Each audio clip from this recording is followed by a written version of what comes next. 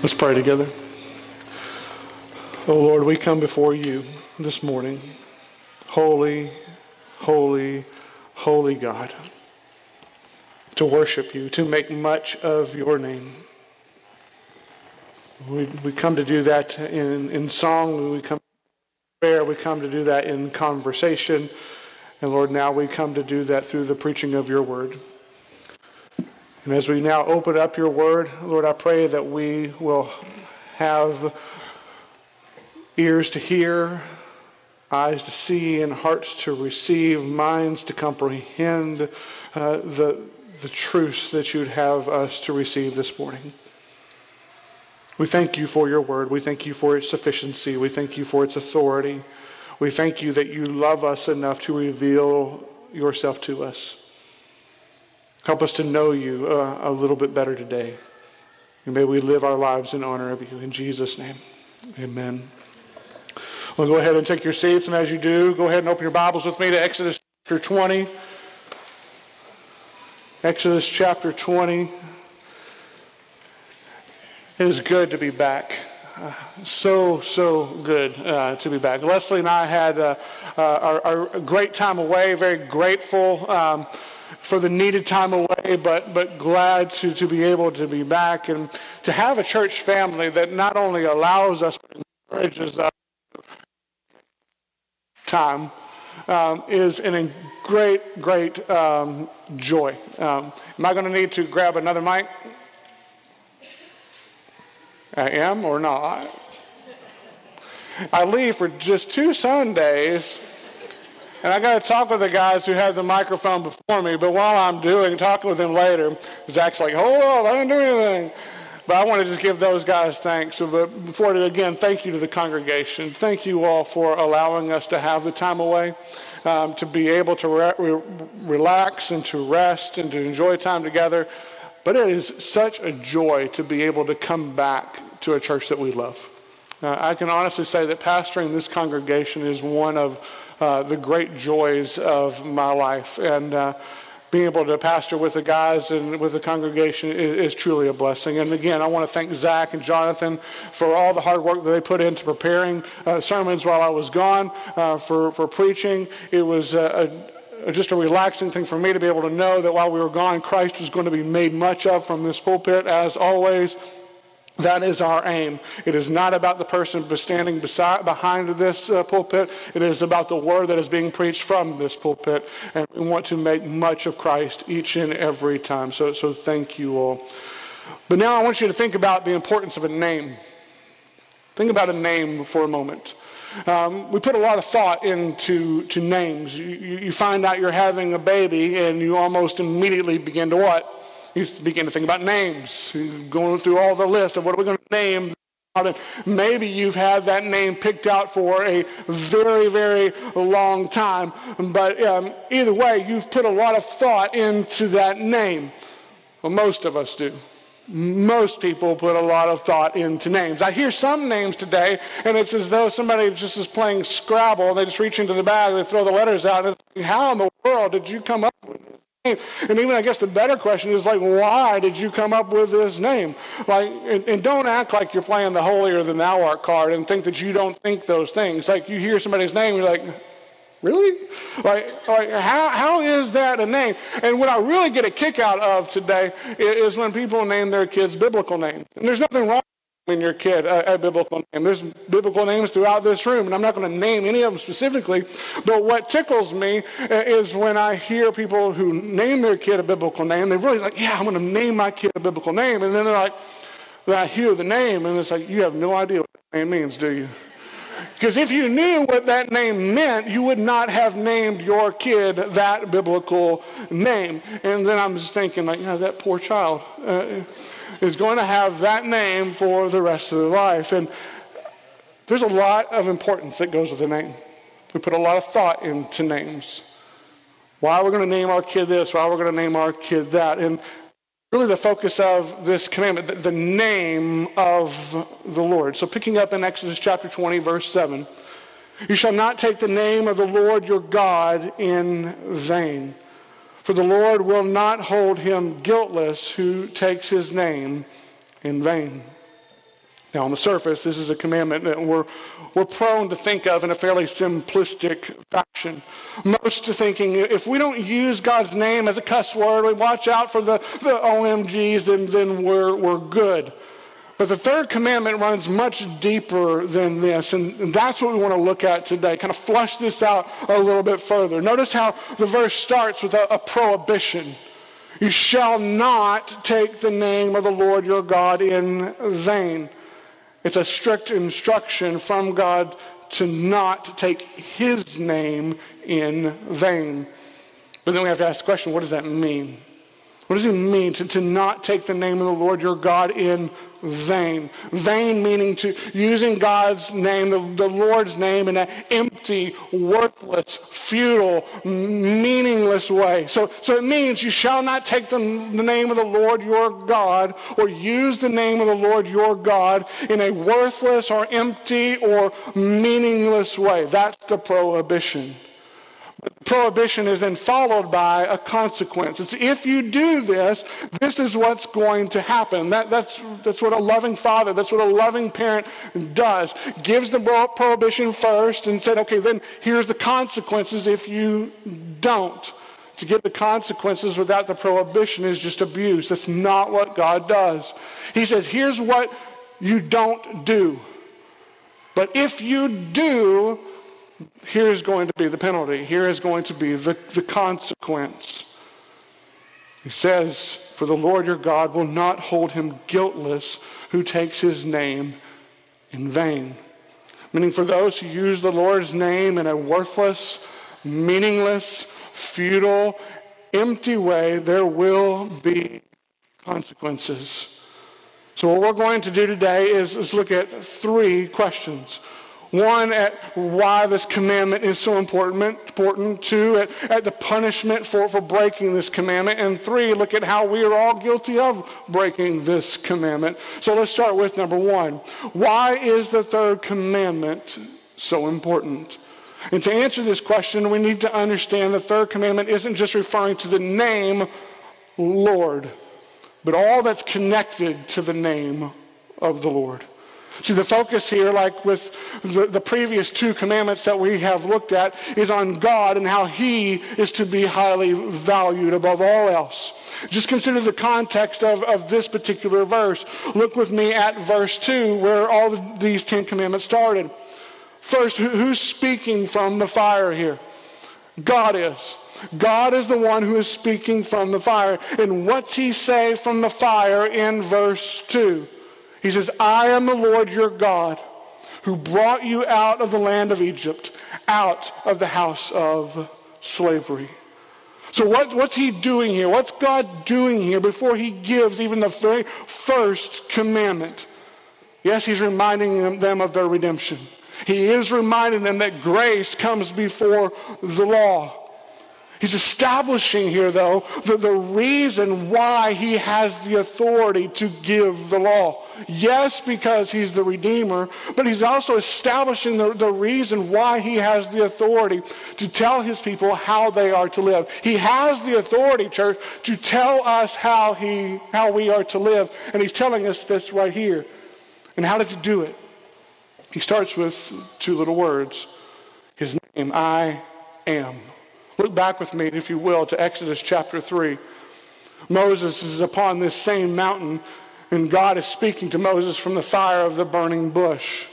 The Lord is telling Moses what he's about to do to redeem his people. This is what I'm going to do, and I'm going to do it through you, Moses. All of this I'm telling you. And what does Moses say to God in verse 13 of chapter 3? He says, if I come to the people of Israel, and I say to them, the God of your fathers has sent me to you.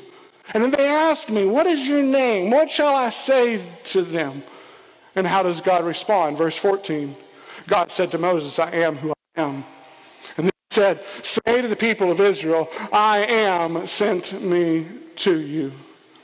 But then the question we need to ask here is, who gave God his name?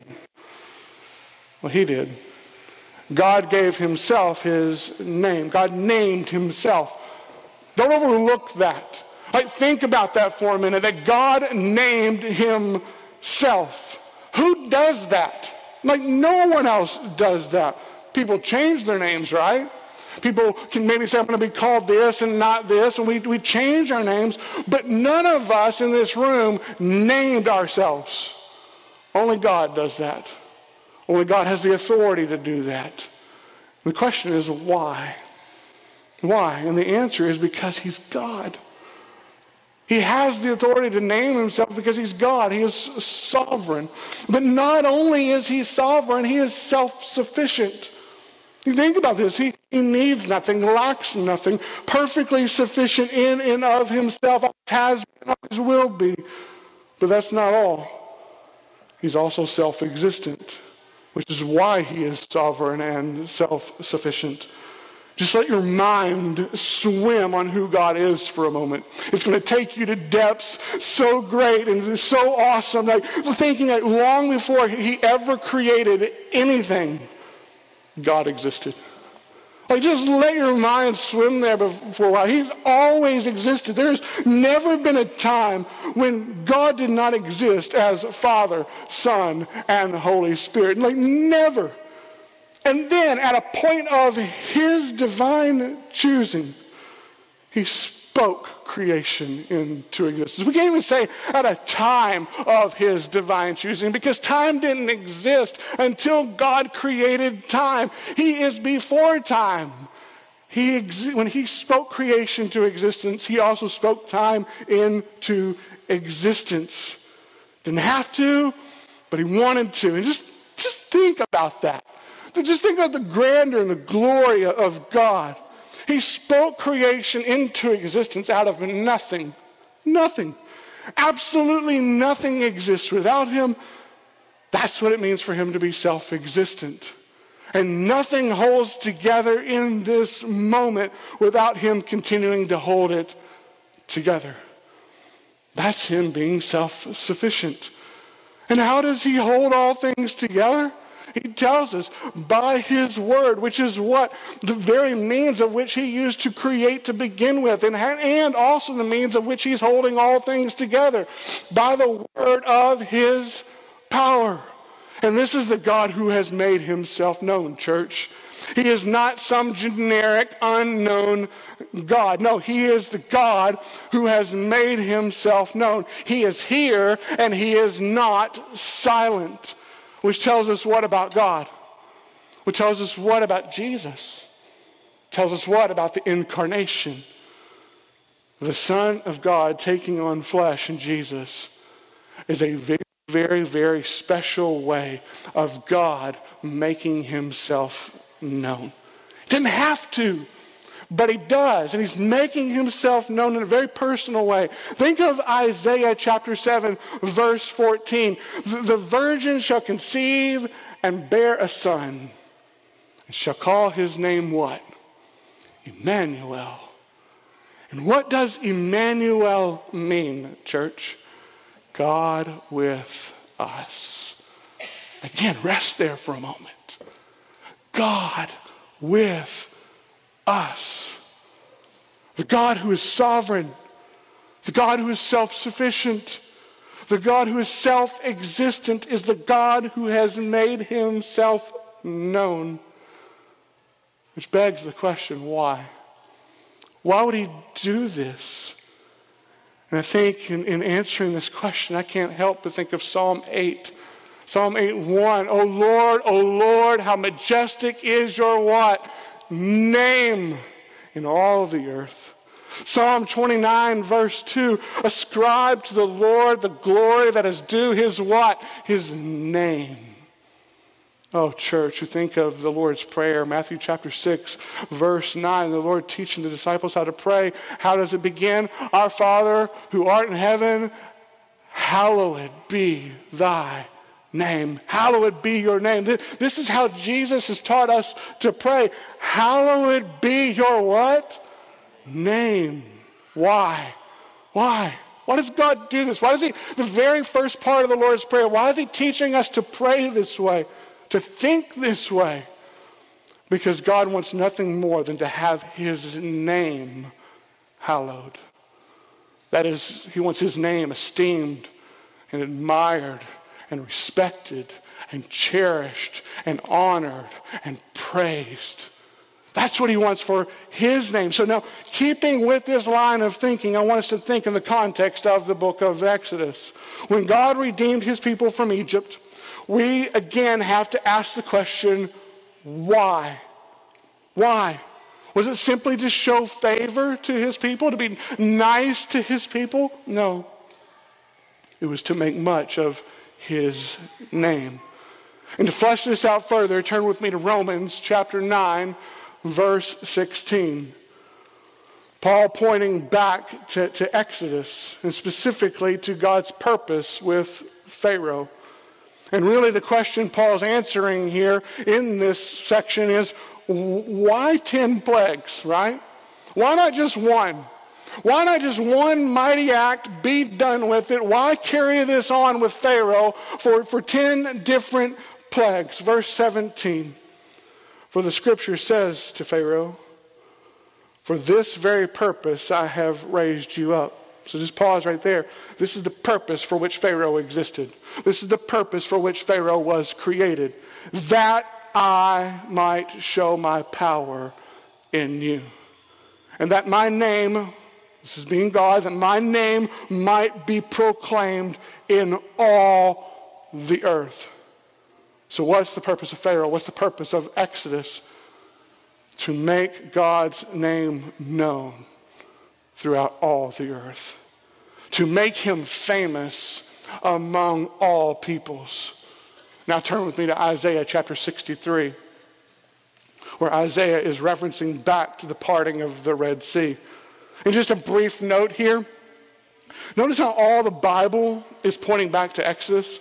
If you're reading through the scriptures over and over again, you're going to see constantly pointing back to Exodus. Why? Because if we want to know God, if we want to know the gospel, we have to understand the book of Exodus. But Isaiah chapter 63, referring to the parting of the Red Sea, verse 12, who caused his glorious arm to go at the right hand of Moses, who divided the waters before them to make for himself an everlasting name, who led them through the depths.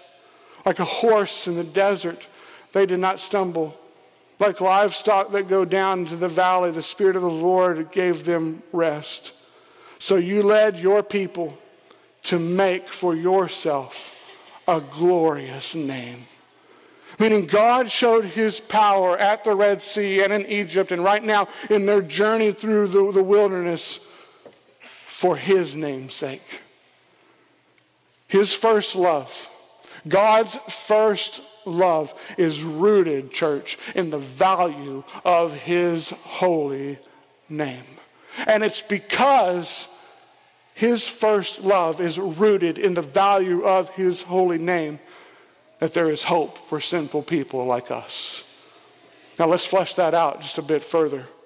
Eventually, God's people will enter into the promised land. It's going to take them a while, but they're going to enter into the promised land. And we could give example after example of all the Lord does for his name in that process. But when God's people are in God's place, they're living in the promised land, do they live under God's rule? Do they hallow his holy name? No. So we're finding some correlation even with ourselves here in the text. Yet God is gracious and he is merciful, is he not? We see that in the sending of the judges. We see that in the sending of the prophets. We see that in the sending of eventual kings. And under David and Solomon, we see a time of relative peace, and as good as it's going to get in that period of time where the kingdom is united, Israel is united, God's people in God's place under God's rule. But after Solomon, kingdom is divided. And eventually their rebellion against God's name grows to such a degree. What does God do? The kingdom is not only divided, but the people are exiled from the land, just as Adam and Eve were exiled from the garden. Here God giving them over to the hands of their enemies. The Babylonians take them into captivity. In fact, turn with me to Ezekiel chapter 36. Because here's where we see how God responds to what appears to be a setback to his reputation. The people who are to make much of his name have done nothing but trample God's name through the mud of sin and shame. They are to be a light to the nations, a bright light to the nations, and all they have done is hidden that light under the basket. They have not been doing that. They've been trampling on the name of the Lord. Again, we see the correlation with us in so many ways. We have not honored the Lord with our life. We have not honored the Lord with our words. We have not honored the Lord with our actions. So what does God do here? Ezekiel chapter 36, verse 20. But when they came to the nations, that's during their captivity, they're no longer in Israel. They've been taken out. Wherever they came, they profaned my holy name. In that people said to them, these are the people of the Lord, and yet they had to go out of his land. So the peoples are noticing this. They're like, these are the people of the God, and yet he's kicked them out of the land. But God's speaking here, verse 21, but I had concern for what? For my holy name, which the house of Israel had profaned among the nations to which they came. God's having concern for his reputation. Verse 22, therefore say to the house of Israel, thus says the Lord God, it is not for your sake, O house of Israel, that I'm about to act, but for the sake of my holy name, which you have profaned among the nations to which you came.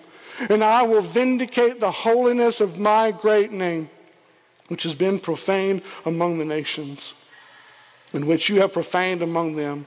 And the nations will know that I am the Lord, declares the Lord God, when through you I vindicate my holiness before their eyes. So why does the Lord rescue Israel from captivity? For the sake of his own name. For the sake of his own name. Now, do they benefit from this? Absolutely do they benefit. But the driving force behind their redemption isn't their redemption. It isn't God's love for them. It's God's love for himself. It's for the hallowing of God's name among the nations. Which begs another critically important question. Why does God send his son? And our first thought, our first inclination there when we hear that question of why does God send his son is first to think immediately about ourselves. Immediately to think about sinful people. That's our first thought. But why does he send his son, church? For the sake of his holy name. So the cross of Christ is first and foremost for the redeeming of God's holy name. A name that sinners like us have trampled through the mud of sin and shame. And yet, do repenting and believing sinners benefit from redemption? Absolutely, we benefit from redemption. We absolutely benefit from God's great act of redemption. But the primary purpose for our redemption is so that the name of Jesus will be hallowed among all peoples. Thus, Matthew 28, 18 through 20, the Great Commission, go therefore and make disciples of all nations. Why? Why does he give this commandment? So God's name will be hallowed among all peoples. So his name will be made famous among all the peoples of the earth. Think Philippians chapter 2, verse 6. Turn with me there, if you will. Zach preaching on this passage a couple weeks ago. Jonathan building upon it last week. Philippians chapter 2, verse 6. And Paul speaking of the humility of the Son of God taking on flesh. He's speaking on the purpose of the incarnation of Christ, who though he was in the form of God, did not count equality with God a thing to be grasped, but emptied himself by taking the form of a servant, being born in the likeness of men, and being found in human form, he humbled himself by becoming obedient to the point of death, even death on a cross. Therefore, God has highly exalted him and bestowed on him the name that is above every name. Why? Why would he do this? So that At the name of Jesus. The what? At the name of Jesus, every knee should bow in heaven and earth and under the earth, and every tongue confess that Jesus Christ is Lord, to the glory of God the Father. So church, why Jesus? Why the Great Commission? To bring fame to God among all creation. And in following Christ, this is the name we bear. We are Christians. We are Christ followers. He is the one we represent. Which brings us to question number 2. Much shorter than question number 1. What is the punishment for breaking the third commandment? Well, turn with me to Leviticus chapter 24, verse 16. Well, we're given the punishment for blasphemy, for breaking the third commandment. Verse 10 and following, giving us the account of a young man blaspheming the name of the Lord. We're not told the specifics. We're told all that we need to know. He used the name of the Lord in an unholy manner, a flippant, non-honoring, non-respectful way. So what happens? Well, he's taken into custody. Verse 13, then the Lord spoke to Moses, saying, bring out of the camp the one who cursed. Let all who heard him lay their hands on his head in order to condemn him. And let all the congregation stone him, and speak to the people of Israel, saying, whoever curses his God shall bear his sin. Whoever blasphemes the name of the Lord shall surely be put to death. All the congregation shall stone him, the sojourners as well as the native, when he blasphemes the name, shall be put to death. So it's the congregation, if you notice, the congregation of the people of Israel who are to take responsibility here, accountable. Now the obvious question here is, how do we apply this to today? How do we apply this to today? And we have 3 options. 1, we do nothing. Just let it go. Somebody blasphemes the name of the Lord and you just let it go. Let professing Christians say whatever they want to say and do whatever they want to do. Just let it go. But that in no way seems biblical considering how serious God takes his name, does it? No. Which brings us then to the second option coming from Leviticus. Number 2, we could stone them. Public execution. Nobody's reacting to that one at all. You are awake. Like I just said, the one option here is I could stone them. Rest assured, that's not a viable option. And the reason that it's not a viable option is why, church? Because of Jesus. Because, praise the Lord, we remember Jesus has fulfilled the law. We don't have to die for blaspheming the name of the Lord. Why? Because Jesus died for us. And don't let that pass too quickly. Don't just hear that and let it pass over. Don't pass by. Remember how serious God takes his name. Think about the seriousness of which God takes his name. And with that in mind, he levied the wrath of his righteous judgment upon his sinless Son to pay the penalty for our blasphemy, for our sin, for our failure, for our iniquity. Church, we're talking about unbelievable grace. Unbelievable grace. And that brings us to our third option. And the New Testament parallel to what we see in the Old Testament of church discipline. You don't commonly think of church discipline associated with blasphemy, but it's very, very biblical.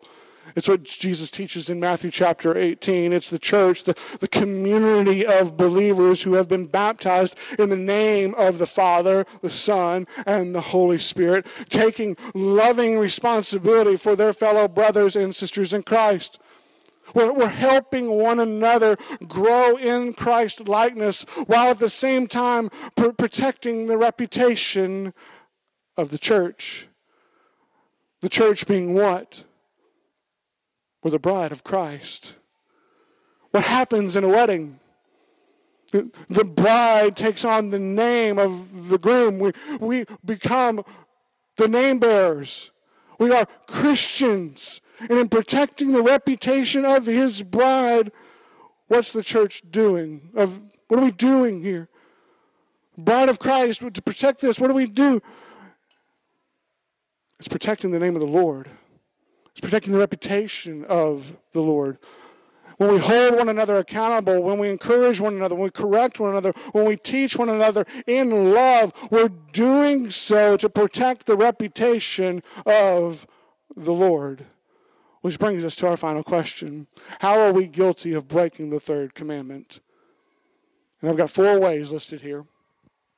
Could easily expand these, could clearly add to these, could talk about this a long time. But first, we break the commandment when we misrepresent God. Because remember, the revelation of God's name is the revelation of who he is. It's the revealing of his character. It's the revealing of his attributes. It's the revealing of his sovereignty, of his love, his power, his holiness, all these things. But when he's misrepresented, his attributes are maligned and distorted. See, the third commandment holds very closely with the first 2 commandments. And to misrepresent God as someone other than who he is to bear false witness against God. Meaning God is who he has revealed himself to be, and nothing less and nothing more. We never have the ability to say, I think of God as, and then fill in the blank with anything other than what is revealed in Scripture. That's it. We think of God as he has revealed himself in Scripture, and that's all we can think of God as. To do any other is a violation of the third commandment. It's using God's name in a false and misrepresenting way. So that's one way we break the third commandment. But we also break this commandment when we use God's name flippantly. Now this definitely assumes using God's name, Jesus' name, as a cuss word. Or falsely when lying under oath. Or using it in a flippant passing with no reference to the one true and only God. Definitely assumes all of these things. So a wise rule of thumb to avoid such flippant usage of God's name is if you aren't talking to the Lord or about the Lord, then you shouldn't be using the Lord's name. Simple as that. If you're not talking to the Lord or about the Lord, then you should not be using the Lord's name. But I believe the flippant use of God's name extends further than just the obvious. I believe it extends even into our prayers, even though that may be even unintentionally. Jesus warning his disciples in Matthew chapter 6, verse 7, that when they pray, do not heap up empty phrases to as the Gentiles do, for they think they will be heard for their many words. The emphasis here is on avoiding empty prayers, thoughtless prayers, prayers that are theologically incorrect. So when somebody prays like, Lord God, we love you. Father, thank you for dying for us. Father Jesus, we pray. Not thoughtful prayer, not a theologically correct prayer. The Father did not die for us. Jesus died for us. The Son of God died for us. When we pray that way, it's using God's name as a comma or a period. It's why Jesus teaches his disciples very specifically how to pray. But let me be clear in this as well. This is in no way intended to frighten those who are just learning to pray. Children are going to pray. Adults are going to pray in ways that are repetitive. We're going to use God's name as a comma and as a period. And we're not always going to be super eloquent. We don't have to be. God's not looking for extreme eloquent prayers or that we get every theological detail right. But what we need to intend and what we need to do is to be saying, are we thoughtful in our prayers? Are we approaching our prayer not with just our heart and just our soul, but are we also approaching our prayers with our mind? Are they coming from our heart and being influenced by our mind as well? Is it a both and? Just even consider how we pray before a meal. We don't need those prayers to be long. I'm not a long prayer before a meal kind of guy. I'm like, let's pray and then let's eat. I don't want the food to get cold while we're waiting in that process. Let's go. But our prayers in that moment still must not be flippant and thoughtless. There's no place in the home around the table for rub-a-dub-dub, thanks for the grub, yay God. That is flippant use of the name of God. It's not a way to teach our children to pray. It's also flippant and it's also thoughtless when we say things about God like, God is my coach, God is my therapist, God is my homeboy, He's the big guy upstairs. Things that we may not even be intentionally thinking about, but they're flippant uses. He's none of these. He's God. We start thinking about who He is. God. He is not a punchline of a joke or a name to be flippantly tossed around. He is God. Now, another way that we break the third commandment is when we use God's name to advance our own agenda.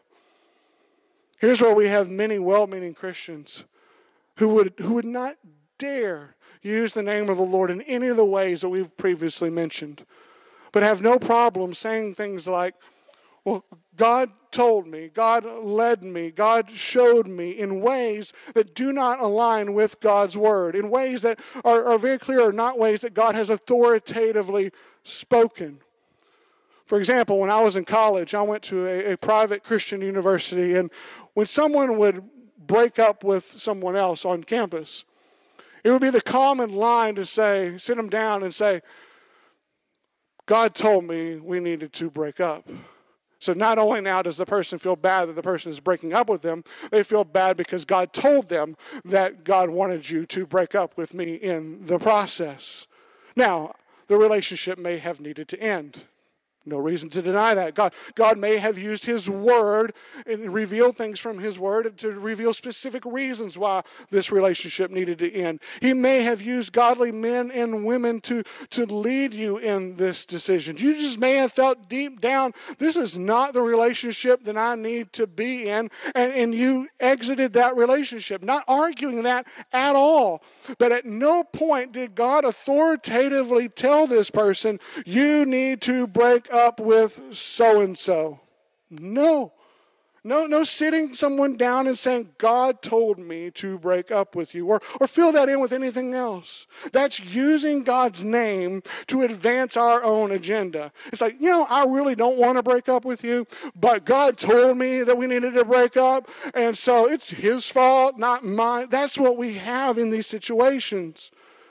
Now you just take the same situation, you're thinking, you're just kind of being hard on this person. But what if the exact same person that is being broken up with, they say, well, God told me that we need to get married.